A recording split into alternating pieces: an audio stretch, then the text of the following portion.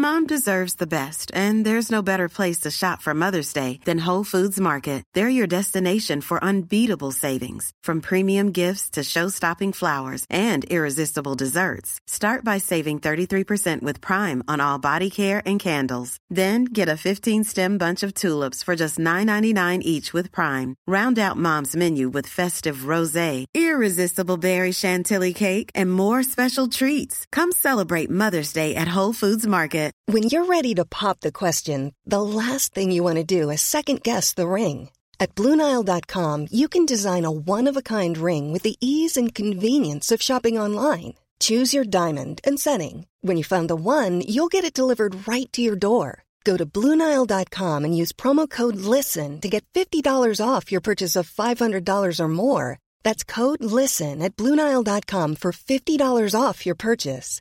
BlueNile.com, code LISTEN.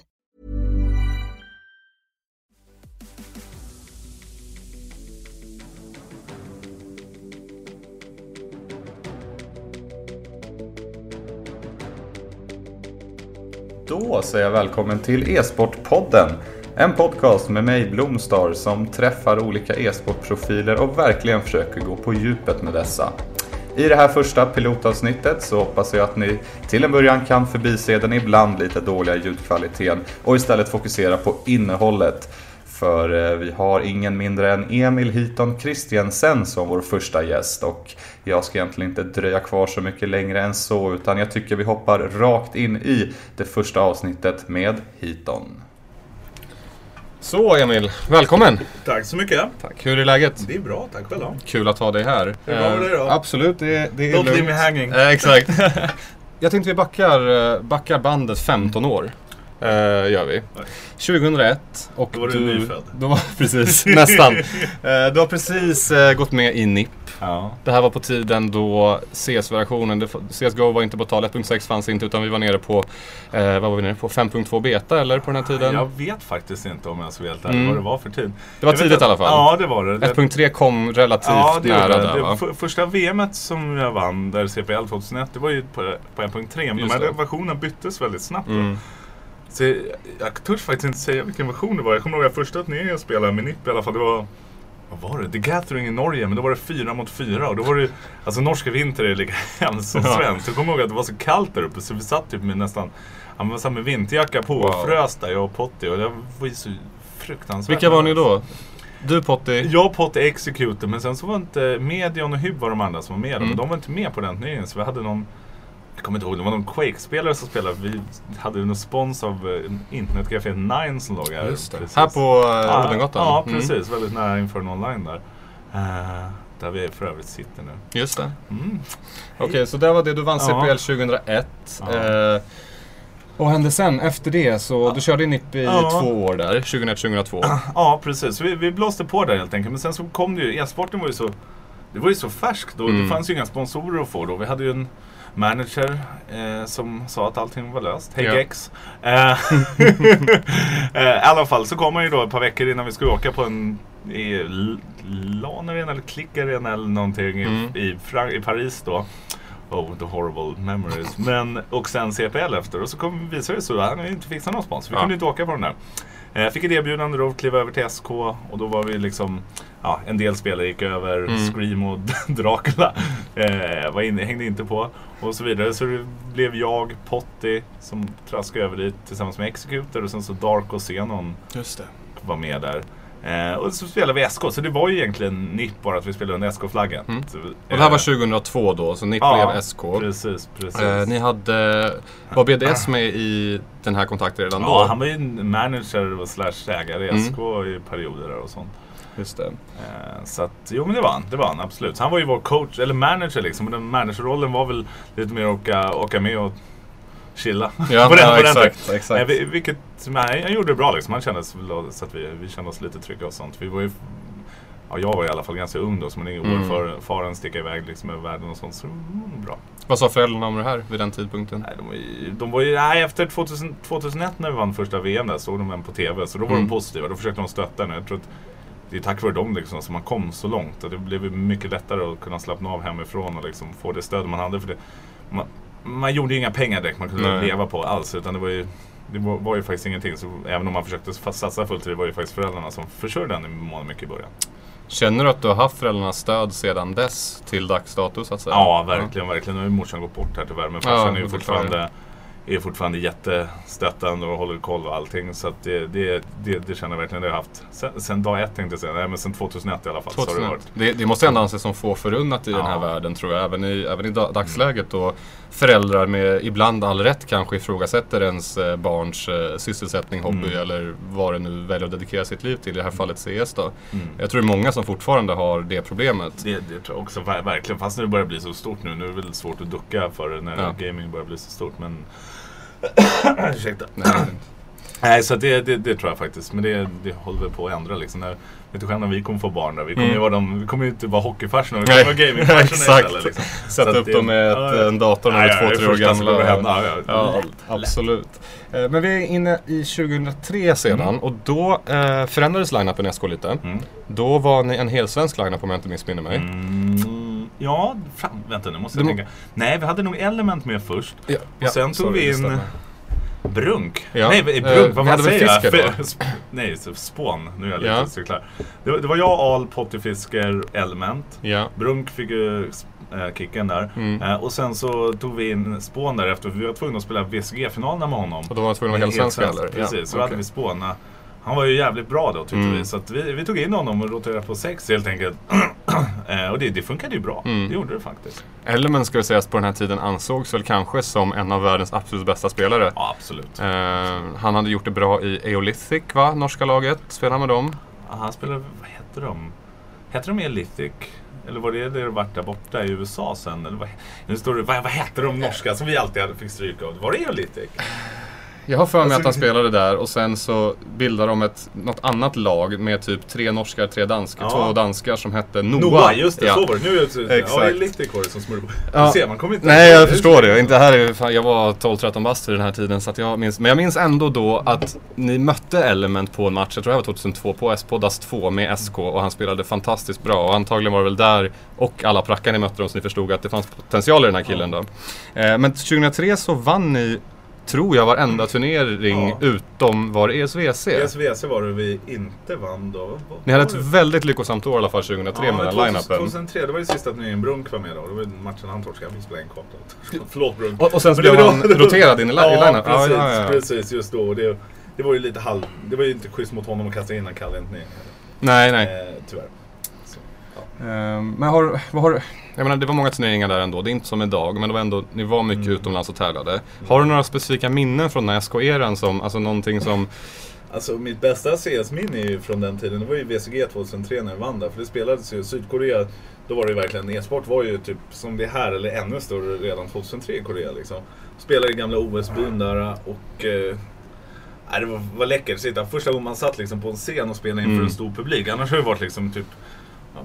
lokaler med folk som sitter bakom en liksom, lite halvostrukturerat, men det här var ju stor publik och det var helt magiskt att få vinna det faktiskt. Det var verkligen, och nu är det ju alla turneringar så, men det var första gången. Det var läckert. Det var läckert. Vi kommer sen in i, efter 2004 så har vi 2005 och NIP-laget igen som då bildades. Men vi drar kvar lite i SK här, för även om ni vann allting och allting såg väldigt bra ut på utsidan så har det i många år efter florerat rykten huruvida SK kanske inte gjorde rätt för sig när det kommer till er spelare och så. Det snackas om att de har skyldigt dig och Potti pengar, prispengar och lön. Ligger det någon sanning i det här? Ja, men det är helt sant faktiskt. De beteddes ju... Vi ska väl säga att liksom under den här perioden har vi fått reda på det var ju då e-sporten faktiskt, sponsoravtalen började ju växa en del under 2003 framåt här, så det går inte att jämföra med idag, men vi tyckte att vi var otroligt underbetalda, vilket vi faktiskt var, med tanke på att vi får 5 000 spänn i månaden för att vara bäst i världen mot någonting. Ja, det kanske inte är det med tanke på den exponeringen som ni ger också till de här sponsorerna. Så de fick in, så de gjorde ju jättevinst på oss. Vi tyckte det var fair att man får dela med sig lite. Självklart det ska gå bra för dem också. Men det ville de inte, och så ville inte vi skriva på nya avtalet, och då vägrade de börja skicka oss på sista turneringarna för året, fast vi var i jättebra form där. Betalade inte ut löner helt enkelt. Och sen startade vi upp, nu hoppar jag lite fram men att gå tillbaka, startade vi upp NIP efter igen och då hade vi en del innestående prispengar, löner. Och egentligen det som var mest för mig var ju att vi hade gjort en collab-musmatta, den SNS-mattan som var den mest sålda game-musmattan. Just det, hade till och med jag den där. Precis, som där jag satt baksidan, jag skulle få 1%, vilket Styrelses gav ut till SK, men Alex Müller valde att stoppa det i egen ficka istället. Och ung och naiv som man faktiskt var så hade inga avtal på det. Jag frågade flera gånger, riktigt jävla dumt, men man är ung och naiv, och sa det, nej vi behöver inte ha papper, vi litar ju på varandra. Ja, trodde jag, absolut, men så blev det ju inte. Och så att jag skulle vilja säga att det rör sig om ganska många miljoner som jag skulle ha fått. För den här musmassan, den sålde ju miljonexemplar det året. Jag menar, 1% blir väldigt mycket pengar på det. Ja. Det hade varit. Så att det var väl första mina man egentligen gick på sådär på en personlig plan i alla fall. Det var det, och det är jävligt tråkigt. Jag tycker att folk som gör sånt där, de förtjänar att vara kvar. Nu ser man ju SK, det är en liten pajasorganisation egentligen just nu. Men Men har du idag någon relation till exempel Alex? Eller, alltså, ni har ingen kontakt med honom? Alltså, grejen är den att jag känner hans bror väldigt bra som äger ESL. Han är ju en otroligt bra kille så jag orkar inte hålla på. Det är en gammal grej liksom, jag har lagt det bakom mig. Men jag tycker inte att man beter sig sådär. Även om han kanske var ung och dum också i det läget. Så att, nej, det var dumt gjort. Så. Om jag säger så här då.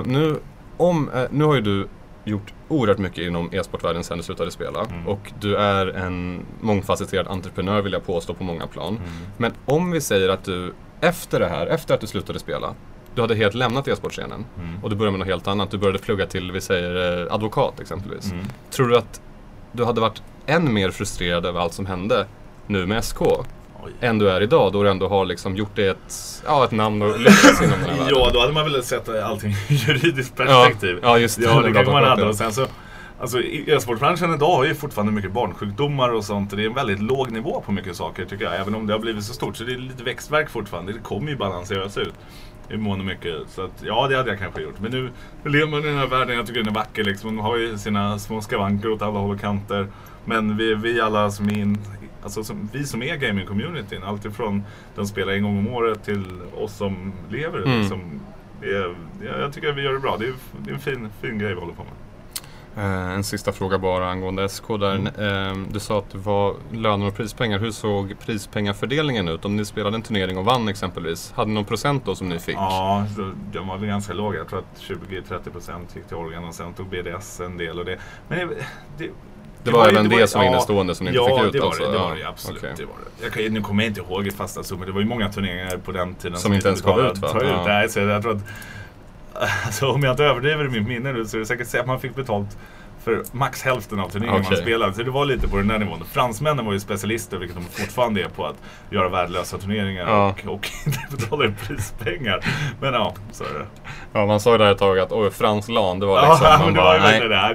det kan vi komma in på. Det är ett helt kapitel. Det säger egentligen franska LAN. Alltså. Franska kontra tyska LAN när det kommer till uppstrukturen och sådär. Det var nog rätt stor skillnad, va? Precis, där ser man ju tyskarna ringer ju lite svårare. Du var inne lite på det. Sen bildades alltså NIP. Det här var 2005. Och det här var stort, kommer jag ihåg, inom e-sportvärlden, inom CSC, det här som hände här. Ni plockade upp lite av ett drömlag. Kommer du ihåg första upplagan? Hur gick det till egentligen? Det var väl egentligen där, när vi var missnöjda i SK så började jag kolla lite. Jag har ju en god familjevän med mig som heter Johan Strömberg, som är advokat, som har varit ordförande i AIK och sånt där. Och han tyckte ju NIP var jävligt coolt liksom. Hans grabb spelar ju mycket som jag känner bra också och sånt där, som var lite yngre då. Så vi kom på, fan ska vi inte starta något eget då? Så vi körde med buller och bång, tog in investmentkapital och blåste igång. Den anställde Peter Hedlund som är extern vd. Som var, alltså grejen är den, han var ju jävligt härlig, men han var ju 10 år före sin tid. Så han var ju inte liksom optimal. Han var för tidig helt enkelt. Han gjorde jättebra när det stora visionen, men e-sporten var inte riktigt där inne. Han hade passat bättre idag, tror du? Nu har han varit jätteduktig. Jag tror att han har gjort ett jättebra jobb just nu, tror jag faktiskt. Okej, nu... Nej, men det tror jag. Men han kändes väldigt involverad i NIP. Alltså han var inte bara en vd som skötte pappersarbete, kändes som, utan han hängde med på alla turneringar, han stod bakom, han gjorde intervjuer och han stöttade spelarna, såg det ut som. Ja, men han var bra. Ja. Vilken laguppsättning var den första ni hade 2005? Första hade vi Hyper, Vilden, mer var det, Al, Fisker och Potty. Så det var 6 spelare då faktiskt. Och det här fallerade ju, alltså, även om vi hade ju på pappret, alltså världens bästa jävla Dream Team. Så vi klickade ju inte in-game. Vi gjorde inte det. Det var något som fattades liksom. Vi gjorde misstaget att Firre fick slicka bänken lite där. Och det tror jag att vi gjorde mycket på den sociala biten istället. Och så klickade vi inte riktigt med Vilden som spelare fast han var skitduktig. Så det fallerade liksom. Och sen så blev det lite interna stridigheter för jag var väl lite aggressiv och sa vad jag tyckte och tänkte. Du styrde med järnhand där laget. Ja, men det blev lite så faktiskt. Så där är väl en av mina misstag också. Det kanske inte skötte, eller det skötte jag faktiskt inte fullt korrekt. Så att det har jag liksom fått ångra lite sen. Men ja, så blev det. Du var inne på det, du lät Fisker slicka bänken. Fisker som många ansåg, han var en väldigt duktig spelare. Men framförallt kändes det som att hans bidragande faktor till ett lag var just, inte det sociala kanske, men alltså det här kompis, alltså han var en humörhöjare hela tiden. Verkligen. Han satt alltid laget före sig själv på något sätt. Ja, helt klart. Och det missade man blir lite så här caught up i så här stats och så grejer. Så det ser man ju många yngre spelare göra idag liksom. Han har inte så bra stats när han spelar, man kanske bäst i laget, man missar mycket sånt där. Jag gick i den fällan och vi andra gick i den fällan också. Så det var ett jättemisstag att inte ha med Fisker i det där faktiskt. Han är så jävla god och duktig spelare. Och, nej, det var jättedumt av mig faktiskt. Så den får jag ta på mig. Den tar du på dig alltså. Men ni gjorde sen spelarförändringar under 2006. Borde det ha blivit där. Var det då Ins kom in i laget? Ja, eller var det Ins Seth som kom före? Ja, de kom samtidigt. Och sen var det jag. Valle kom, ja. Precis. Jag måste nämna Seth där. Alltså Seth som ansågs, liksom jag pratade om Element, men här under den tiden 2006. Han var ju alltså... Han var bäst i världen. Han var bäst i världen. Ja, alltså, det var ingen som kunde... Ja. Nej, det var han. Han var väldigt speciell sätt. Så han satt i mest och skrek och verkligen terroriserade folk. Okej, det kanske är lite dagens nivå. Lite som Taz gör för VP just nu, bara att det här är alltså 10 gånger värre. Man såg ju det, vissa personer kräp ju ihop liksom och blev helt rädda. Så det funkade ju viss mån, jag tycker inte riktigt sportsligt. Inte sportsligt. Men han gjorde det bra och så var han så jävla duktig så man kunde inte säga någonting åt killen. Vi minns väl alla förresten, du snackade om Taz. Det var väl när ni var i Italien på VCG, spelade utomhus på en scen 2006 mot polackerna tror jag det var. Nej, jag spelade inte då. Du spelade inte då? Nej, då satt ju Seth längst ut till höger och efter varje runda bara skrek mot dem till höger. Alltså, jag kan tänka mig det verkligen. Så att, nej, just det, då spelade inte du där, men... Nej, då hade jag tagit mitt break där egentligen. Du steppade av, du gick in som coach gjorde du eller hur? Och det var där, det gick ju faktiskt ändå den line-upen som ni hade där efter att ni hade med sig. Det gick ju bra. Ja, det gick bra redan innan jag slutade. Jag tror vi vann typ 3-4 raka turneringar. Det var jävligt bra där. Sen slutade jag för att få in Spawn i laget. För jag hade lite, det var massa grejer som skulle fixas privat och så jag var tvungen att resa bort ett tag. Tänkte jag, fan det är lika bra att han tar min plats. Och så blev det. Men det funkade jävligt bra för dem också, vilket var skitkul att se.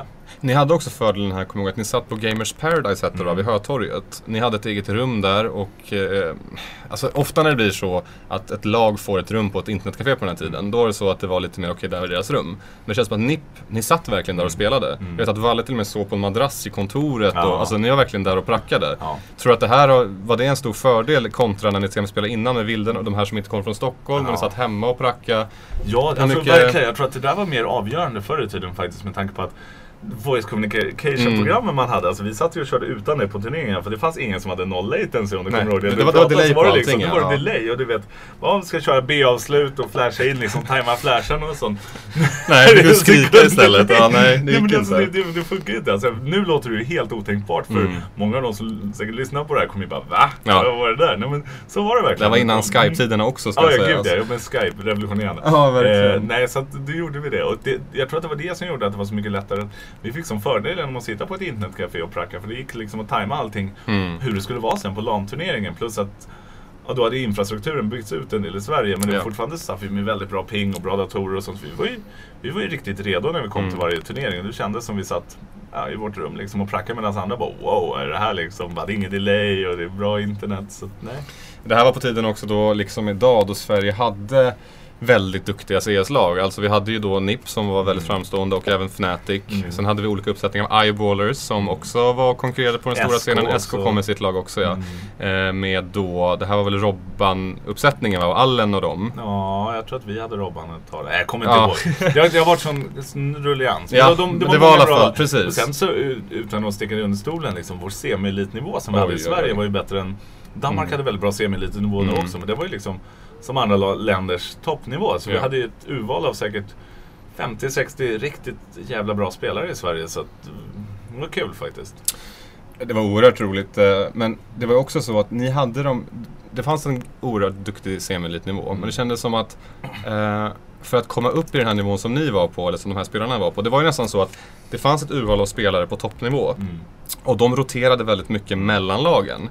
Det var inte så ofta en semi-elitspelare fick komma upp. Nej. Men när han väl fick chansen, då tog de ofta det. Jag tänker på Face, jag tänker på Get Right, inte minst. Alltså, det var lite, är det fortfarande så som det var då? Att det var lite, inte sektaktigt, men det var lite så här vi och dem kändes som. Ja, ni hade ju egna kanaler liksom, på Erik men det var det väl lite, men samtidigt liksom, så är det alltså när du jobbar underifrån måste du jobba upp det, så Absolut. det blir så mycket som du inte kan ignorera längre, och lite så gäller ju nu för tiden också faktiskt, att du måste bli så jävla bra att man liksom bara, fan. Men räcker det med att bli så jävla bra? Måste du inte också bli tjenis så att säga med de här proffsen? För så var det då i alla fall, att du var tvungen att liksom... och lite så, men sen finns det ju alltid någon balansgång, någon så här mittenlinje, någon så här graf, att hur bra det är kontra hur mycket tjenis det är. Men det är självklart, det var tjenis liksom. Det var ju på den tiden när Al kom in i första vändan, då var det ju för att han och jag var polare liksom, och så här, bara fan det är klart du ska vara med och spela med oss, du är ju ganska bra på spel och jag gillar dig så. Men det där jag menar, det där kanske inte hade hänt idag på samma sätt. Nej, det tror jag inte. Då är det mer så här, man tänker man ska bygga upp ett lag ur en struktur och du ska ha de här typen av spelarna. Men man ska inte glömma, man ska inte underskatta att man ska trivas i sitt lag heller. Det är bara att titta vad som hände där med Wilden och Hyper. Ja, precis. Liksom. Ja, det var ett av de största misstagen jag har gjort faktiskt, att plocka upp det. Men. Nu ska vi inte vara såna allt för mycket, men det är bra att du säger det. Det är roligt att du kan... vara helt straight med. Alltså, jag har ju gjort jävligt mycket bra tycker jag för scenen och för mig själv och för laget, för Nippy framförallt och så. Men sen så har jag gjort mycket dåliga saker också, eller en del dåliga saker. Det där är ju absolut en av de sakerna som jag inte är nöjd med. Vi kanske kommer komma tillbaka till några fler grejer som du inte är lika nöjd med. Ja, men det kommer det finns säkert ett helt papper på. Ja, precis. Och sen hände någonting som egentligen jag och många andra tänkte, vad är det här? Det här är verkligen, det här kan bli topp eller flopp. Jag pratar om CGS hette det va? 2008. Du fick i uppdrag att bilda ett Stockholmsbaserat lag i, jag tror det var C-Source, Dead or Alive, FIFA och Forza. Lite olika spel. Kan du inte bara berätta vad det där var från början? Okay, men alltså, det här var ju egentligen första. Amerikanerna började se, fan, gaming borde bli stort, det började bli mycket tittare. Så de försökte göra en amerikaniserad liga av det. Och de hade ju kapital där borta. Det var ju verkligen det. CS var ju lite på nedåtgående trend och hade både Source och 1.6 och det var inte det main-spelet längre. Det började komma andra liksom, spel som var större, om jag inte minns minimum och sånt. Så det var lite på nedåtgående. Och jag var ju helt övertygad om att nu ska jag fixa in 1.6 istället för Source. För Source är ett jävla skitspel, tyckte jag. Och det var det jag tänkte göra där. Så jag gick in där, nu ska jag fixa det här, ska jag åka dit och ta möten. Så jag hade ju värsta planen upplagd. Gjorde min första presentation utanför skolan någonsin, där jag presenterade hur vi skulle göra för 1.6 och det. Och det var verkligen, de bara, vad är det? Typ dövörat till. Så det fallerades ju, och då satt ju med långt avtal där. Så det ska vara helt straight. Det enda jag gjorde var att stå och klappa händerna på tv typ och få pengar. Det var så? Ja, det var faktiskt på den nivån. Det var ju hela min mission egentligen, att jag skulle få in 1.6 där. För jag trodde att jag trodde väl lite där, bara, fan nu ska jag bli the savior liksom, få in 1.6 här. För jag trodde att du kunde faktiskt, jag tror att det kunde lyckas lite. Nu var det mycket av den där ligan som var väldigt konstigt va? Absolut. Men jag trodde att det kunde rycka upp 1.6 liksom, och det var ju det spelet som jag älskar. Och jag trodde, nu ska jag fan göra det här. Så du gick in med goda intentioner och det föll relativt platt? Ja, det blev en käftsmäll på den faktiskt. Det blev det. Det ryktades om betald publik på live-eventsen. Det stämmer faktiskt bra. De hyrde in folk som satt och klappade. Alltså, det var väldigt överentusiastiska människor som satt där alltså, och satt och applåderade med... De där klippbilderna är otroliga. Det var kul faktiskt. Men det kan man faktiskt göra i Jönkarna. De gjorde proffsigt faktiskt. Och det var ju inte så att de hade liksom det här datastrulet och grejer, för det var ju livesänd på DirecTV där. Och där med en dator som strulade det. De hade ju dubbla uppsättningar, så satt under scenen så bara kopplade in på 1 sekund. Om någonting skulle hänt. Så där var ju faktiskt dagens turneringar. Något att lära av. ESL. Nej, men vad heter det? Någonting att lära faktiskt. Okej, nu kanske e-sporten är inte riktigt där att det går faktiskt rent administrativt och att pengarna finns för att ha sina uppsättningar. Men det finns faktiskt en del att lära där bortifrån, tycker jag. Ja, alltså, och det känns ju också som vi är inne på att er tidigare vd Hedlund var före sin tid. Det känns som att CGS var före sin tid också. Absolut, med många flås då. Jag förstår. Men, och det här var ju ändå vi kan också nämna då att Seth gick ju också, lämnade NIP för det här och åkte till ett lag i USA. Även vid den här tiden när han åkte så ansågs han av många som var världens bästa spelare. Så han var där. Hade du kontakt med honom? Vet du vad som hände? Ja, för att lite. Det som hände ska väl sägas att när han kom hem igen så var han... Värdelös. Ja, alltså han var inte sitt forna jag. Nej, han var inte alls duktig när han kom hem. Och det är ju synd, för att han var ju en så otrolig karaktär. Och jag gillade verkligen sett faktiskt. Och han blev sig själv när han kom hem liksom. Men nu, ja.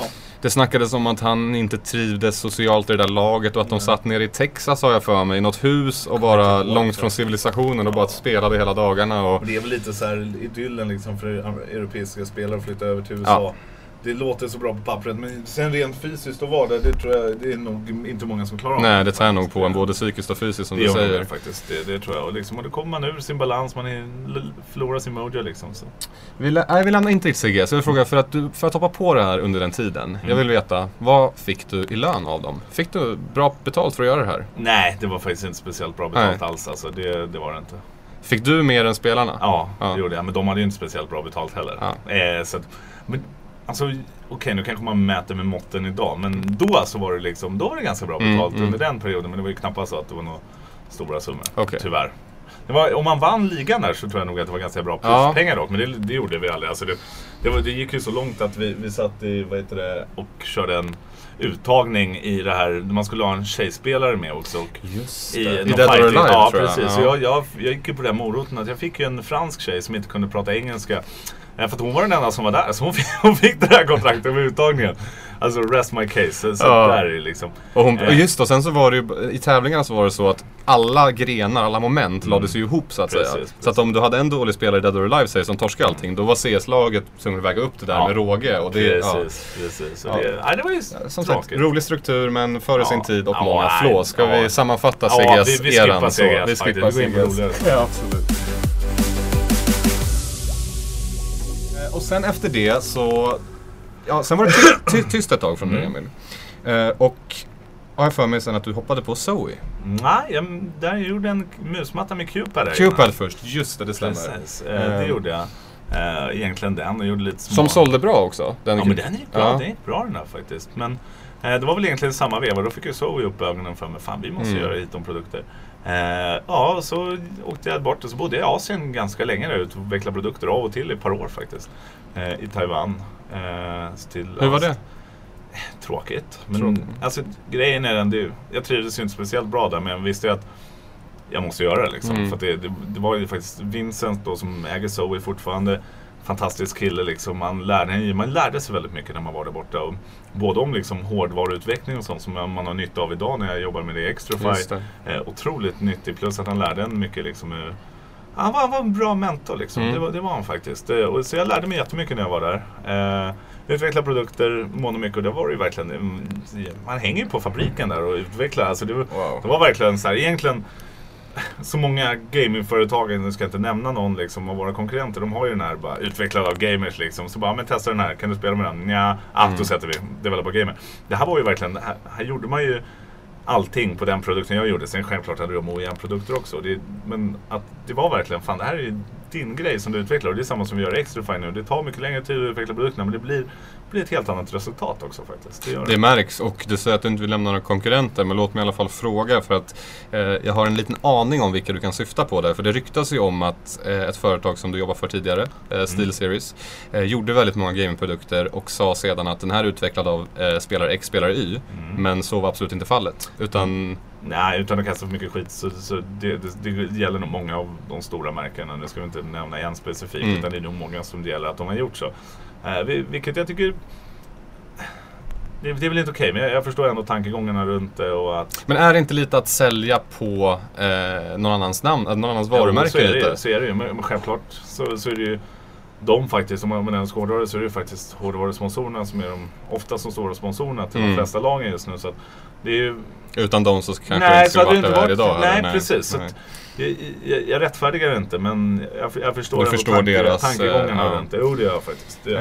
Även om nu känns det, nu hoppas jag verkligen att vi i Extrafire, även om man pratar självgott, har satt lite standarden för det. Liksom, man ser vad vi kommer på ett år liksom, och är så pass stora som vi är just nu. Och det är jävligt kul. Jag tror det är för att produkten är faktiskt utvecklad av spelare också. Så det, av spelare för spelare. Ja, men det blir lite. Ja, det är ett annat företag som har den sloganen som kanske inte alls är alls som kanske är värst i alla fall. Ja, skitsamma. Men ändå här med Zoe också. För att du var ju, ett tag kändes det som att du var Zoe. Alltså du var väl en väldig frontfigur för dem under en period. Du var med och utvecklade produkterna. Men kände du så här då, tyckte du om produkterna generellt? Ja, det gjorde jag. Det gjorde du. Alltså grejen, det var ju musen, sen gjorde ju Spawn en musmatta också. Samtidigt, han var ju med där, även om han kanske inte var lika stort ansikte utåt. Så var han med och gjorde en musmatta, den gillade jag skarpt också. Resten av produkterna, maybe not so much. Okay. De var faktiskt jävligt schyssta. Och sen så gjorde vi ju samarbete Zoe. Jag vet inte om de ägs av bänken nu för tiden, men de har gått ihop där i alla fall. Och vi utvecklade den första 120-hertz-skärmen där också. Och den är man ju väldigt stolt över. Det gjorde vi mycket i oss Spawn där borta. Vi hade den här på Inferno Online förut, den så kallade Heaton-skärmen. Ja, precis. Så det var ju ett jättestort steg liksom. För jag tycker att jag vet själv liksom hur dålig jag blev när det började komma påtvingat liksom TFT-skärmar med typ 18 ms delay och du vet så här 60 hertz, du vet, kändes som en brand i ögonen på när man spelar. Man är vana med våra gamla så här hela CRT-skärmar. Ja, precis. Och det drog ju ner, jag tycker att, jag vet att jag sa det många gånger, jag tycker att man ser inte de här sjuka fragsen längre som man gjorde förut när folk har börjat spela på de här skärmarna på turneringarna, för att det finns ju så omöjligt, för det hackar för mycket liksom. Det är som att springa omkring med 10 fps. Så tips från coachen, fixa 120 eller 140 är väl som gäller nu, 144 hertz. Om ni inte har det gör jätteskillnad. Jag lovar att ni blir global direkt. Från Heaton, ni blir globals direkt, köp en ny skärm. Ja, nej men alltså det gör ju faktiskt jätteskillnad. Nu finns det ju en rad uppsjö av olika skärmar, vilka preferenser och sånt då. Men på den tiden, det var någonting, vi gjorde det bra i oss på där borta tycker jag. Det var varit ett bra jobb och det har varit schyssta grejer faktiskt. Kul. Eller ja, både och då, som att det lät som att ditt privatliv kanske blev lite lidande också av att leva där. Jag hade inte så mycket privatliv. Nej, det var gaming. Ja, det var det. Och så satt man och spelade på internetcafé eller kontoret liksom, sen på kvällarna och spelade massa spel liksom. Det var det man gjorde. Det var kul.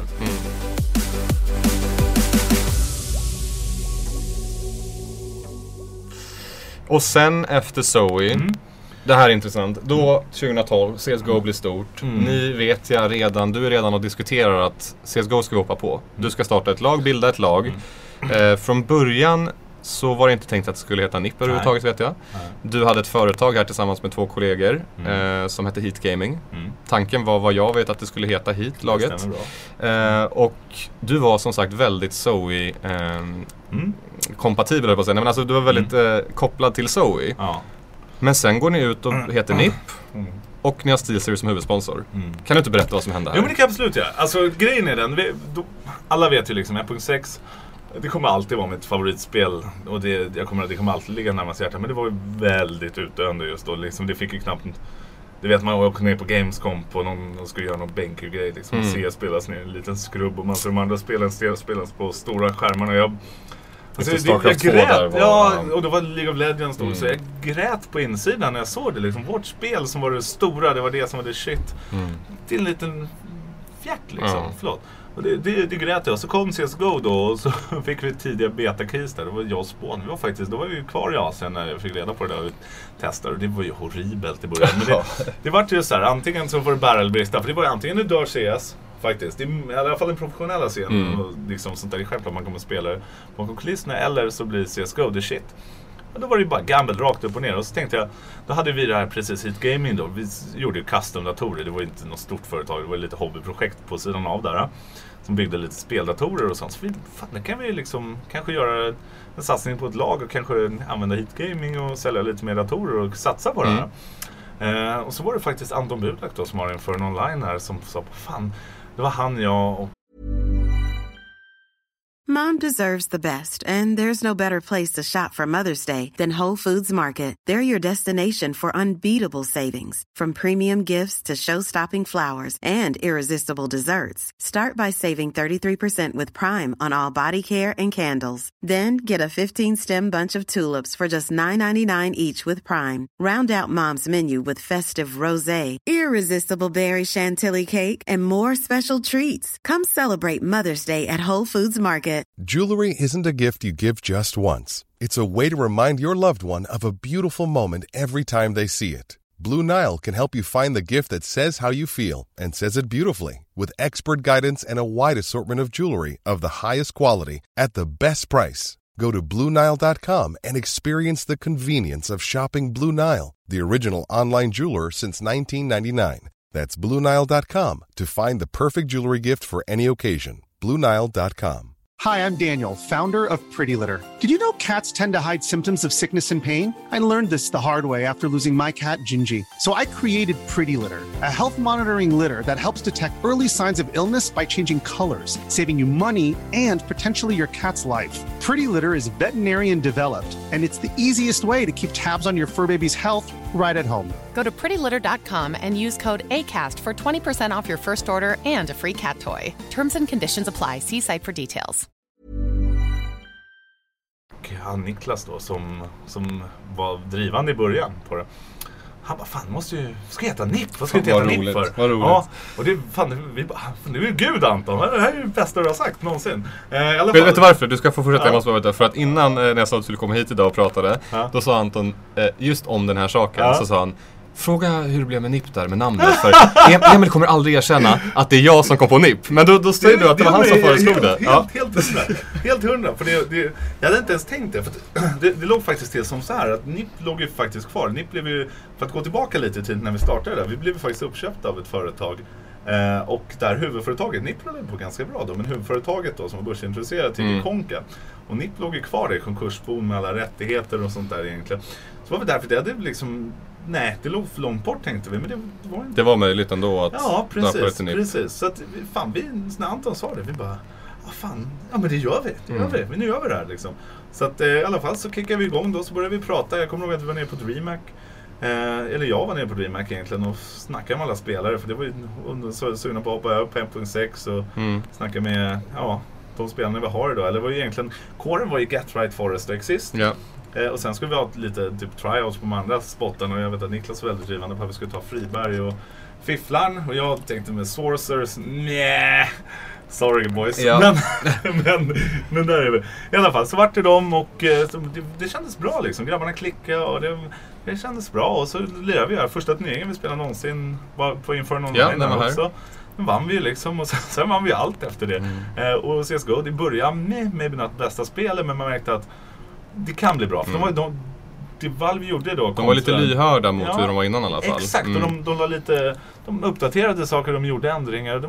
Jag kände att det här kan bli någonting bra. Och sen så resten är ju historia, skulle jag vilja säga. 86-0 var det så. Ja, precis. Och hela CSGO. Kolla vad fan. Där har vi ju också. Nu får man lite prisningar när jag tänker på det här. Men när man stod där nere och såg CS spelas då längst in i hörnet på Gamescom. Och nu är det liksom...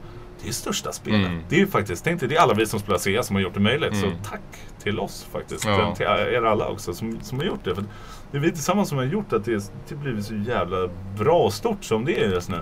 Och det är nu är vi liksom publikmässigt, alltså ska jag säga största spel, okej, det kan i alla fall i Europa. Ja, precis, i Europa så är vi det. Och det är väl det som är vår home turf som vi bryr oss om.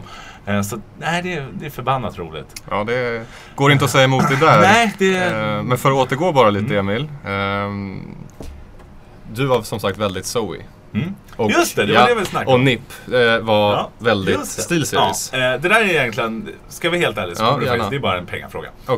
Zoe hade inte mycket kapital så de kunde gå in och sponsra NIP i den grunden. Och för att vi skulle kunna betala ut liksom vita löner, du vet hur det ser ut med skatt i Sverige och sånt, så behövdes det pengar och Zoe kunde inte göra det. SteelSeries hade fått nys om att vi skulle starta upp och de var ju självklart jättepå. Så de frågade om jag kunde gå in då. Så det var egentligen min tanke var att jag skulle driva NIP i det där läget.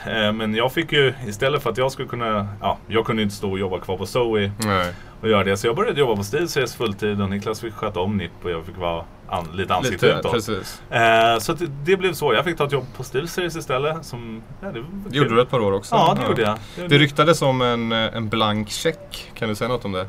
Till NIP? När du då valde SteelSeries till NIP.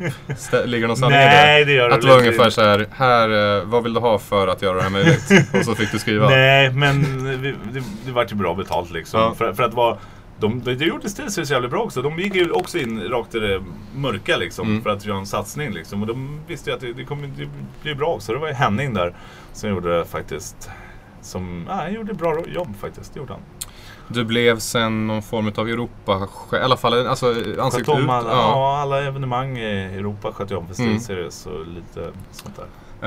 Då jag har träffat dig mycket privat och så kändes det som att under den här tiden så var det ganska mycket för dig yrkesmässigt. Kan du hålla med om det? Alltså, du kändes det var ju mycket som helst. Alltså, du jobbade långa dagar. Det var jävligt mycket faktiskt. Det var inte riktigt vad man hade tänkt sig. För jag hade ju tänkt, fan nu ska jag hålla på med NIP och driva det här. Det blev ju Niklas som fick göra det. Jag fick driva SteelSeries. Även om man liksom, så jag kom ju inte iväg på alla turneringar som jag ville och sånt där. Det var lite tråkigt liksom. Men samtidigt så gjorde man ju en uppoffring för att NIP skulle faktiskt kunna starta. Annars hade vi inte kunnat dra igång det. Så det var ju for greater good egentligen. Ja. Och sen så måste man ju överleva själv också. Det här NIP-bildandet som sen vi sa det legendariska NIP som gick 86-0 varje kartor. Allting var som en dans på rosor kändes det som. Ja. Men sen hände lite tråkigheter. Du var inne på det förut att det finns en del så att säga lite sjukdomar inom scenen och här är väl ett exempel av det också. Det blev en rättsprocess av det hela. Vad var det som hände? Alltså, vad var det som inte sköttes egentligen? Kort historia egentligen för att gå in på för mycket detaljer. Det var ju Niklas då, han gick in i väggen psykiskt då, som drev det. Och man stod ju på sidan av. Jag jobbade med SteelSeries fulltid och hade ingen insyn. Frågan, går det bra? Ja, det gjorde det. Sen så jag plötsligt började dimpa in en massa grejer om att bokföringen är inte korrekt och han hade ju gått in i väggen killen så det liksom det blev för mycket. Det blev för mycket för honom. Han hade ju, när jag frågade honom, det ser bra ut liksom, för jag skämdes för mycket för det helt enkelt. Vilket var jävligt tråkigt. Men också mänskligt skulle jag säga. Ja, absolut. Så det var väl egentligen det som hände och så det kom ju upp som de flesta har läst då, till rättegång för bokföringsbrott för att inte det var inlämnat i tid egentligen. Så att, där du också i början snackade som skulle stå åtalad men friades helt för alla punkter. Jag blev faktiskt dömd för det för, oaktsamhet. Så det står ju faktiskt i domen att jag inte haft någon aning om det. Och jag försökte också när jag fick reda på det rädda hela situationen som det står där. Men det var för sent och rätten tycker att jag skulle gjort mer än att fråga honom om det var okej. Så du skulle ta reda på det aktivt eller vad? Rent juridiskt. Alltså jag tycker faktiskt i mina egna ögon att jag varit helt fri från det där. Men så är det enligt lagen, det kanske man har gjort det. Men jag tycker faktiskt att jag har inte gjort något fel. Det tycker jag verkligen inte. Och det var lite tråkigt när man blir dömd, men man lär sig av sina misstag. Det räcker inte bara med att fråga enligt lagen. Så att det tror jag faktiskt är liksom så här. Man litar ju på dem som man arbetar med. Och han menade ju inget illa Niklas tror jag heller. Det var en sak som hände för att han gick in i väggen och hade mycket privat och så backfire duktigt. Men avsluta kapitel helt enkelt. Blev spelarna på något sätt lidande av det här? Ja, det vart de. Alltså företaget fick ju konkas liksom, tvångskonkas. Och de hade ju en del fordringar kvar i prispengar och det, så de vart ju lidande. Jag fick stoppa in en del pengar för att betala och grejer och sånt som jag aldrig kommer få tillbaka också. Så vi alla blev ju lidande för det, men framförallt spelarna. Jag tror att det var en del pengar som de tyvärr inte fick då. Det var prispengar, var det löner också? Nej, jag tror att det var prispengar. Om jag är helt inte direkt insatt eftersom det inte jag som betalade ut det. Men jag tror att det var prispengar bara. Men det är ingenting som de håller som något agg mot idag? Nej, alltså grejen är den att det vart ju en liten... Vi kan ju egentligen kliva på nästa projekt. Där sitter jag lite med det där i knät. Ja. Vad fan gör jag? Man blir helt knäckt. Vad gör jag? Så att jag försöker ju egentligen rädda skeppet. Ja. Så jag äger ju då NIP-varumärke privat och sånt. Så vi får ju starta ett helt nytt aktiebolag, fixa investmentpengar och släppa ifrån sig en jävla massa, släppa in Diglife i den här processen och sånt. Och de blev ännu större ägare sen som fantastisk partner för övrigt. Men i alla fall som går in och räddar skeppet så att spelarna ska få lön nästa månad för att kunna fortsätta spela. Annars hade de bara suttit på bar backe där. Det var ju prio 1 för mig. Att de måste ju överleva. Jag hade ju jobb på sidan av och sånt. Men det är de måste ju fan ha... De står ju där utan. Så det blev en enorm jävla räddningsprocess som vi gjorde. Och jag, Hisham och Per och så vidare. Som egentligen för att rädda skeppet då. Starta om NIP på nytt. Kontakta alla partners vi hade. Och du vet, förklara läget och sånt. Och alla var ju väldigt förstående då faktiskt. Det var som hände. Så det var jätteskönt. Och spelarna också, det tog ju väldigt hårt på dem faktiskt. Men allt det här skedde ju bakom kulissen också. Det gjorde det faktiskt. Och när var det här, kommer du ihåg rent tidsmässigt? Jag tror att nu måste det nog ha varit, det är 2 år sedan faktiskt. Kan du se nu i efterhand att det här du säger att spelarna liksom, de led av det. drabbade deras resultat på något sätt. Alltså, det tror jag absolut. Ja. Det tror jag absolut. Jag tror att motivationen måste ju ha sänkts när man inte vet vad som händer imorgon, så att säga. Det tror jag verkligen. Alltså grejen är, det blev ju osäkert för dem, men jag tror att inte förrän nu egentligen som de... Alltså det har ju varit ett orosmoment, eller okej, det kanske var ett tag sedan, men att de börjar känna sig trygga igen liksom, för det är en sån där sak till knäck igen liksom. Och jag har känt mig otrygg också liksom, även om jag har varit ägare i företaget som jag är fortfarande liksom, så har inte jag skött någonting. Jag har inte varit någon vd, för jag är inte kompetent, eller jag stod som vd i början, men jag har inte haft kompetens att sköta ett företag rent ekonomiskt och så. Det har jag inte. Och det var lite osäkert nu faktiskt, men nu känns det ju dock som vi starkare än någonsin, och det känns jätteskönt faktiskt. Skönt att höra, för jag menar 2015 anses av många vara lite av ett besviket år för NIP, men man har sina väldigt höga krav på NIP. Alltså om man ser för resultatmässigt, så ni vann inga stora turneringar, men ni var där uppe och fightades hela tiden. Jag tror att där har vi just, precis som du säger, jag tror att det låg lite skit bak som släpade med ett tag där. Sen så sattes ju en ond spiral. Vi kom i 2 jävla många gånger. Jag tror att i början så låser det sig, när man torskar ett par finaler där, så låser det sig lite psykiskt att nu kan vi inte vinna finalerna, och så blir det någon jinxgrej där, och till slut så tappar man ju motivationen, man tappar tron på sig själv och sånt, och där raseras lite. Så nu behövs det en ny tändning. Vi bytte ju fifflan där. Fiffs la ju av och spelade typ. Så började förra året, precis. Vi ville ju ha kvar han som coach där. Det hade ju varit, jag tror att Fiff är en sån jävla otroligt bra person. Så att han hade ju varit guld att kvar, men han skulle flytta till USA tydligen. Han verkar ju trivas bra på Twitch. Så Aller kom in. Blev väl inte supersuccé kontra den förra 5:an. Pytt nu. Det ska bli jävligt spännande att se en riktig madfragger till. Jo, absolut. Det kan väl bara komma en snudda. Ni gjorde en ganska bombastisk prestation i slutet av förra året där när ni skulle presentera nya line-upen. Hände någonting med Forrest där en dag också? Råkade avslöja lite för mycket. Det har ingenting med det att göra. Nej. Men Pytt blev presenterad. Ja, exakt. Nej, det blev lite släppt före. Så det är lite dumt. Det var inte riktigt meningen. Men Pytt blev i alla fall presenterad som 50 spelare. Ni behåller era 4 tidigare core members kan man väl kalla dem. Ja, då kan man ju säga. Faktiskt sen 2012 då blir det ju. Så inne på sitt 3:e år här med NIP. Första turneringen har många undrat. Ni är inte med nu i DreamHack. Ni är inte med på Star Series läderfinalerna. Nej, det är väl för som det ser ut just nu är det väl Major som är första. Så vi kommer börja spela lite online. Pantamera. Ja, vem vet? Det har vi här på ungefär online den 28 februari ska sägas. Fnatic är inbjudna. Det vore fantastiskt att se den nya helsvenska line-upen mot Fnatic. Det får vi se. Grejen är, det får vi se faktiskt. Som killarna känner att de vill spela det och de känner sig redo. Absolut. Men det upp till dem. Nu är vi på ny, och jag tycker det är väldigt skönt att vi inte har, du vet, online-matcher är alla ära, men vi lägger inte så mycket vikt i hur det går i dem, utan det är mer som träning nu när de har ett nytt lag. Det är ju stora turneringarna som gäller. Pantamera och Maiden och så vidare. Ja, precis. Nej, så att det är det som är fokus nu. Och det känns jätteskönt att vi inte blir inkastade i hetluften direkt. För att vi har ju ett threat som kommer hem nu från Japan ska vi se, det är ungefär en månad kvar tills han börjar faktiskt. Okay.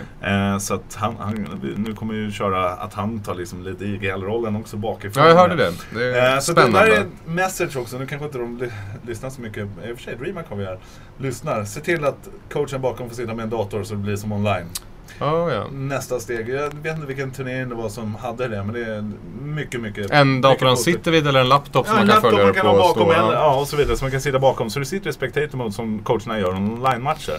För det blir mycket lättare att bygga sin överblick, och coacherna börjar få en sån otroligt viktig roll i spelet. De är ju så ledande i det, så att det kom till Pantamera så garanterar att ni har en dator till threat. I'll mark your words. Ja, det kan du absolut göra. Men vad kul, så att vi väntar med spänning i alla fall till NIFs första framträdande med den nya line-upen. Du var väl ganska involverad. Jag förstår att spelarna har väldigt mycket att säga till om när det kommer till spelarbyten. Men om vi kan vara lite ärliga här, Pytt som 5:e, var han topp 3 på listan? Om han var topp 3? Jag menar på er liksom, ni skrev på listan, här vill vi ha kanske NIP. Var han en av de 3 första namnen? Kan du säga det var han absolut. Det var han absolut. Alltså det var ju namn nummer 1. Var det nummer 1? Ja, det var nummer 1. Okay. Det var det.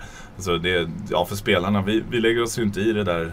Det är faktiskt spelarna och threat i det här mån och mycket som väljer ut Okay. Vilka som kommer att spela i laget. För det är faktiskt de som är proffsen på det nu. En gammal gubbe som jag har faktiskt inte lika mycket koll som spelarna, även om jag lever Counter-Strike fortfarande. Så nej, det där lilla extra, det är faktiskt deras. De gör det bra, jag har full trust på allihopa. Vi fortsätter lite på spelarbyten och de ni har haft egentligen i laget. Jag tänker på Michael Elen när han gick med. Hade en ganska kort session i NIP. Ja. Enligt många lite att det inte gick så bra som man kanske förväntat sig. Men vad hände där egentligen? Alltså resultaten var ju där. Vi vann väl en turnering, kom tvåa i Major, torska på overtime. Och sen så hade vi ett bakslag här på, och den kanske man ska säga rakt ut, utan det var väl lite den sociala biten som inte klickade. Och sen så hade vi då den där missödandet, det var väl i början på förra året, Pantamera här, när Michael satt ju och slog i bordet under runder och sånt där, och det märktes att spelarna stördes enormt. Det gjorde jag också. Jag tycker det är helt oacceptabelt. Liksom, jag älskar Michael som person och jag vet att han har blivit lite mer mogen här. Han var ju väldigt färsk också då. Och det är svårt att få ut sin frustration. Så man förstår att sånt händer, men om du ska spela i NIP så är det inget beteende. Det är ju oacceptabelt. Ja, det är det faktiskt. Och det, där är vi. Där är vi. Okej, så det var lite därför. För att sen har det varit så att GT och Michael har ju, vad jag förstått, blivit ganska goda vänner privat också. När det nu var dags för nytt lag så var det många namn som florerade i ryktesspridningen. Han var ett utav namnen. Men det var aldrig aktuellt att ens prova honom igen. Nej. Någon annan spelare som det har ryktats om under kanske, alltså en ALU-tiden kanske tidigare, är ju faktiskt Delpan. Att NIP skulle behövt en AVPR likt Delpan. Nu har han spelat väldigt mycket, men han kanske inte riktigt är den Delpan han var en gång i tiden. Jag skulle faktiskt vilja säga tvärtom, att Delpan är ju för jävla bra. Han är just helt, nu. exakt, nu menar jag. Jag tycker att han är för jävla bra just nu. Det är självklart, det är en kille som vi har haft ögonen på. Det kommer man ju alltid ha liksom, och så se liksom nu. Men har han testat med NIP någon gång? Han har ju testspelat NIP, det har han gjort. Inte under den här perioden, men det var innan alla grejen där, så gjorde han det. Då, dock tyvärr för hans skull, så var han ju inte i form riktigt. Hade han varit en Delpan idag och så vidare. För nu har han lagt ner oerhört mycket timmar på CS på senaste tiden. Jag hoppas han fortsätter att göra också. Han är fantastisk i Delpan. Och rolig människa privat också. Så det är riktigt bra kille. Ja. Så att Delpan kör hårt. Så. Vi väntar med nöje på att eventuellt se honom någon gång i NIP då. Det kanske inte är omöjligt, säger du här alltså. Nej, men alltså det vet man ju aldrig hur framtiden ser ut om ett par år och det. Alltså. Men jag hoppas i alla fall att vi ser Delpan i något topplag snart, precis. Om inte, i alla fall. Så att även om vi har full lina just nu, så hoppas jag verkligen det. För det är han värd. Det är han verkligen. Tveklöst. Spelarbyten, vi har väl nämnt de flesta där. Fifflan gick ut, Ale kom in, Michael testade där också, men sen tänkte jag lite så här, rent generellt bara. Du känns ju som, alltså sen du lagt ner med e-sporten, så känns du som en oerhört, alltså du är rastlös person. Alltså i naturen så är du lite rastlös. Känner du igen den beskrivningen? Att du har hela tiden 15 bollar i luften. Du gör det här och du gör det här. Kan du fokusera på någonting? Hur fungerar det när du har 3 saker att göra? Hur går det till för dig? Jag gör en sak i taget och sen så ligger det andra lite på is och sen hoppar jag på det och går all in på de här specifika sakerna. Det är lite så. Jag klarar inte av att göra mycket saker samtidigt. Det var som jag sa nu. Jag ska vara helt straight. Jag har fan svårt att sätta mig ner och arbeta vid datorn just nu. Alltså normalt sett så är det ju arbetstaget. Då är det bara datorn och sitter man sig inborrad i den och sen går man och tränar. Jag orkar inte ens göra någonting annat än att fokusera på min flytt just nu. För jag blir så insnöad i saker som jag håller på med. Så att, men exakt så är jag som människa. Och det är otroligt uttråkad och rastlöst.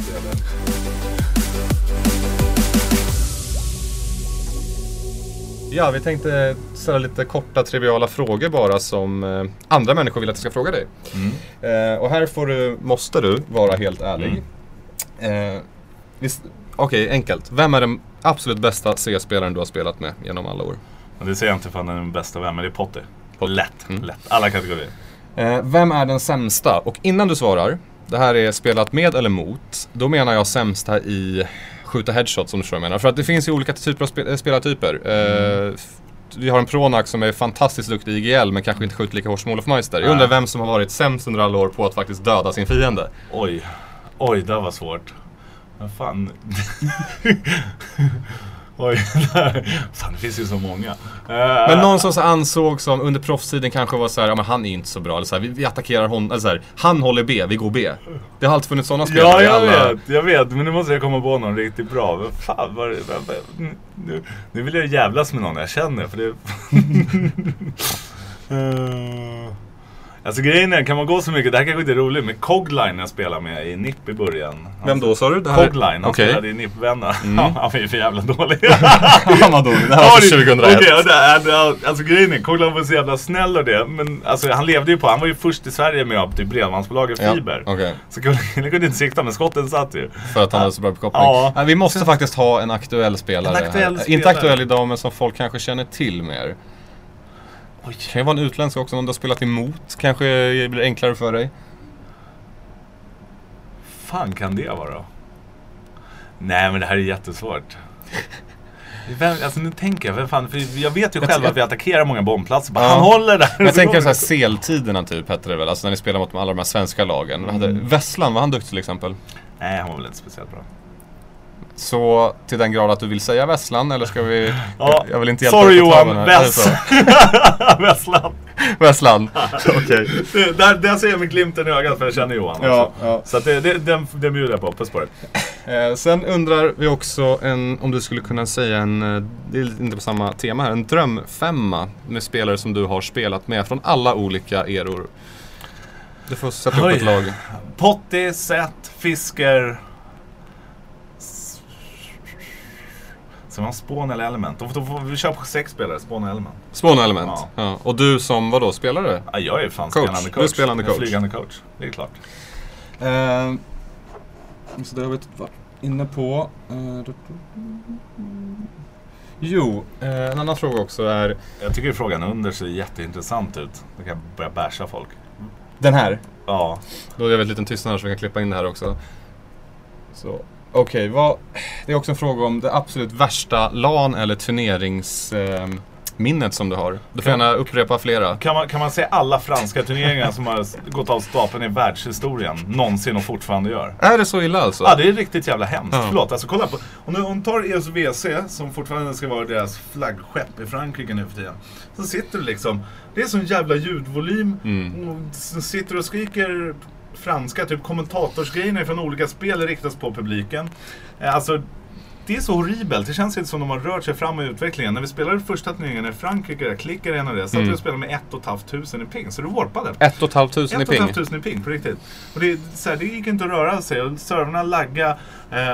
Alltså ESVC ett av åren, då hade de så dåliga datorer. Men då hade franska lagen fått sitta och pracka dem. Så de attackerade som med smokes över hela nuke, du vet, smoke av. Så att det laggade sönder för alla. Det laggade fast, du stod still i smoken. Men alltså... Förstår du vilken pajasnivå det där är? Och jag skulle vilja säga att ESVC får en känga här igen. Det är fortfarande så liksom. När vi spelade, nu vet inte jag, det var nog den senaste eller näst senaste, någon av gångerna senast nu. Så liksom, det är sån ljudvolym så att även om du sitter liksom med en slutna lurar så det bara brakar igenom. Vad är det för något? Om man kollar på ESL, DreamHack och Faceit och de här, det är seriösa produktioner, det är bra för spelarna, det är bra, det är professionalism liksom, som lyfter fram sporten rakt igenom. Och så kommer de där rackarna och bara arrangerar något så här Clan Team Falcon-event.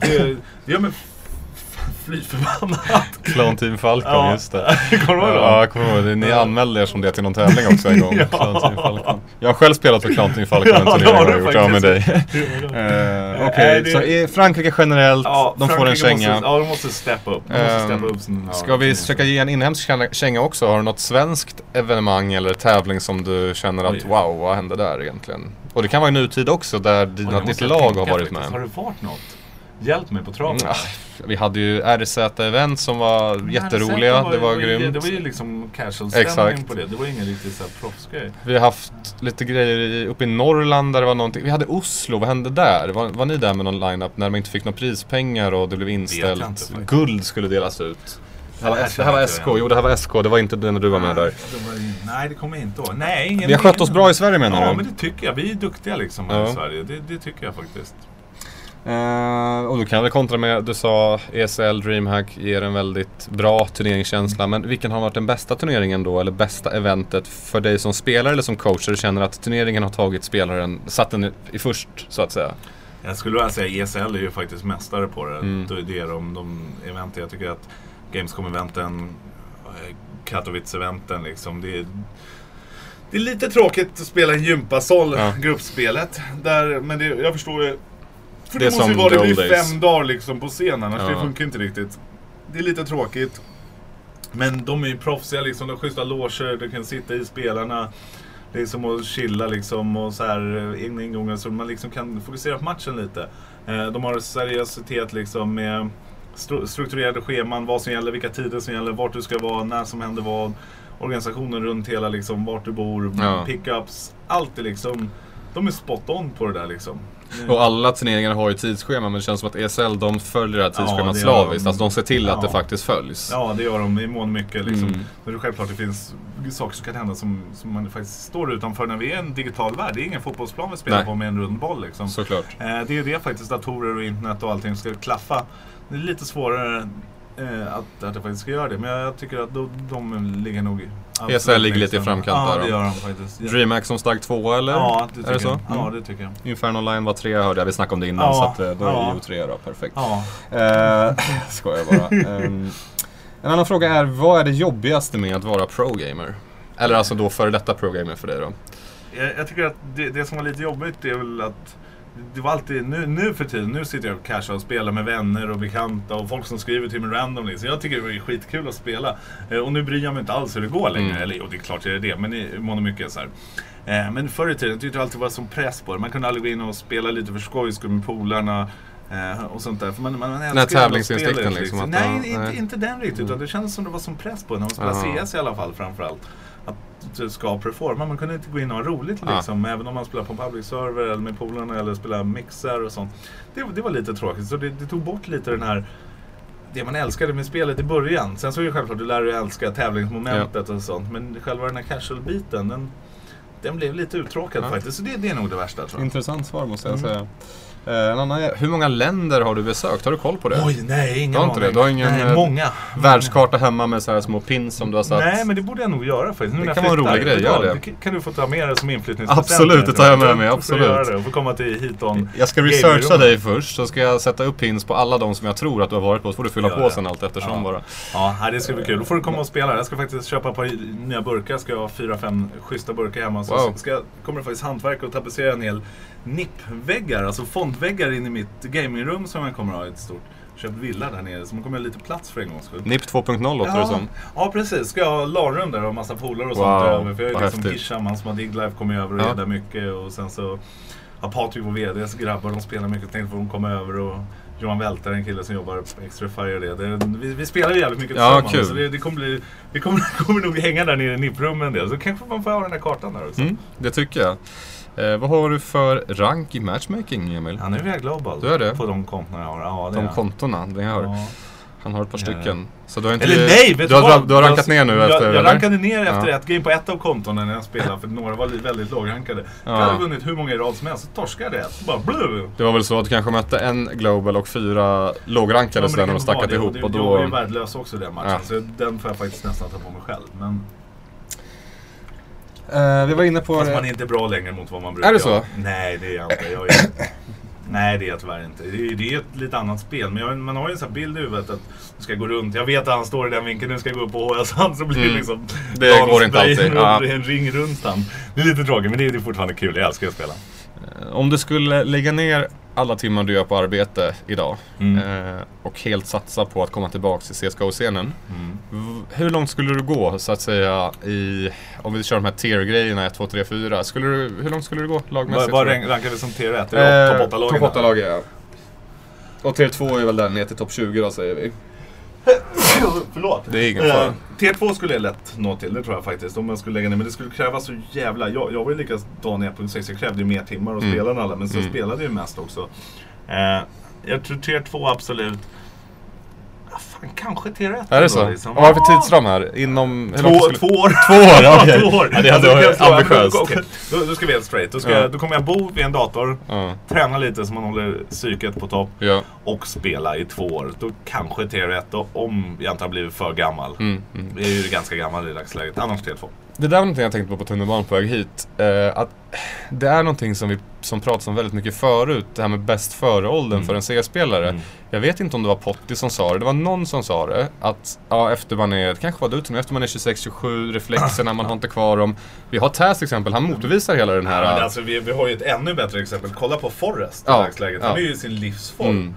Och han är ju gammal som sa. Ja, han är lika gammal som jag, så han är 27. Ja, så han är skitgammal. Exakt. Alltså. Nej, men alltså, så det motbevisar ju. Men jag märkte ju dock när jag var 25 började mina reflexer sacka efter. Okej, det är inget men det märktes liksom att jag började tappa lite, men sen kollar man på Forrest, han motbevisar hela min teori. Jag tycker Taz är väl inte individuellt superbra, tycker jag personligen. Men Neo är där 86 eller någonting också. De är inte riktigt vad de var, någon av Absolut. dem faktiskt. Men då ska jag dra på ett namn här som reflexmässigt borde döda den här tesen. Guardian. Kanske världens snabbaste AVP-are. Ja, han känns inte som att han är 21 år gammal. Han känns lite äldre. Ja. Så ja, jag vet inte. Alltså, tidigare så kanske folk har resonerat att ungtupparna, det är de som har reflexen, de som är duktiga. Men jag tror att det finns en framtid för CS-spelare även upp mot 30-åldern. Alltså, kolla på Forrest. Alltså, jag tycker helt ärligt, han är i sin livsform liksom, som han spelade förra året. Även om det har gått sådär för laget liksom, så han har växt mig så jävla mycket som spelare att han fortsätter och bara leverera på topp. Det är imponerande. Han har ett sånt hjärta för det fortfarande också. Det är fan vad duktig han är. Ja, född gamer och får ut allt av sin... Game Engineer, han är ju duktig på alla spel. Varenda spel han börjar spela så bemästrar han. Jag satt och nötte League of Legends ett tag. Nu hoppas jag inte att alla skjuter mig för det här. Men i alla fall, jag satt och nötte utav bara helvete. Så här, kom ut i Platinum, Vas, kompisar. Ja, så kommer Forrest in och spelar. Han har spelat säkert en 20-del av vad jag spelat. Han bara, Plat 1 ska bli snart Diamond. Jag tänkte bara komma upp till Challenge och lägga av bara för att visa att spelet är lätt. Han bara, men sen orkade jag inte mer och började spela mer Dota igen. I vilket spel han är fantastiskt duktig också. Så då satt jag lite där, jag bara... Det är inte svårt. Nej. Alltså, det går inte att fighta. Det är nästan lite provocerande det där. Men visst är det. Emil, jag börjar känna att jag har det jag vill ha så att säga. Och vill verkligen tacka dig för att du kom hit idag. Är det någonting som du vill lägga till? Eller? Nej, tack till dig Blomman. Något du tänker på? Det var faktiskt jättekul att sitta och surra skit med någon som har koll på läget. Som ändå, i och för sig vi är polprivata också. Men i alla fall, och sen tack till er som lyssnar och tack till alla fans och alla ni som spelar CS som har gjort att det är så stort idag faktiskt. Det ska jag vilja säga, det menar jag verkligen. Man är stolt över vart CS är idag. Härligt, ödmjuk på riktigt. Det behövs mer av det i den här världen. Då vill jag ödmjukast tacka dig Emil Hiton Christensen för att du tog dig tid att komma hit idag och snacka lite e-sport med mig Blomstar. Även ett stort tack till Inferno Online Stockholm och Inferno Clutch Studios där vi sitter och spelar in den här podcasten. Vi kommer att komma tillbaka inom kort med en ny intressant gäst. På återhörande, vi ses snart. Tack och hej. Hej då!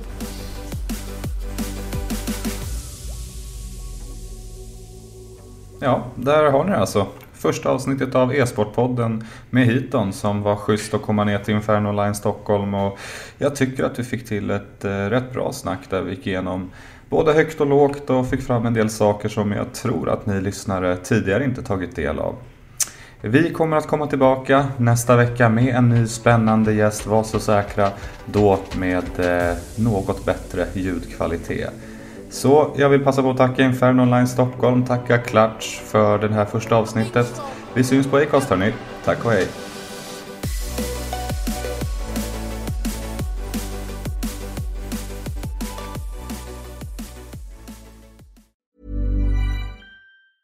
Hi, I'm Daniel, founder of Pretty Litter. Did you know cats tend to hide symptoms of sickness and pain? I learned this the hard way after losing my cat, Gingy. So I created Pretty Litter, a health monitoring litter that helps detect early signs of illness by changing colors, saving you money and potentially your cat's life. Pretty Litter is veterinarian developed, and it's the easiest way to keep tabs on your fur baby's health right at home. Go to prettylitter.com and use code ACAST for 20% off your first order and a free cat toy. Terms and conditions apply. See site for details.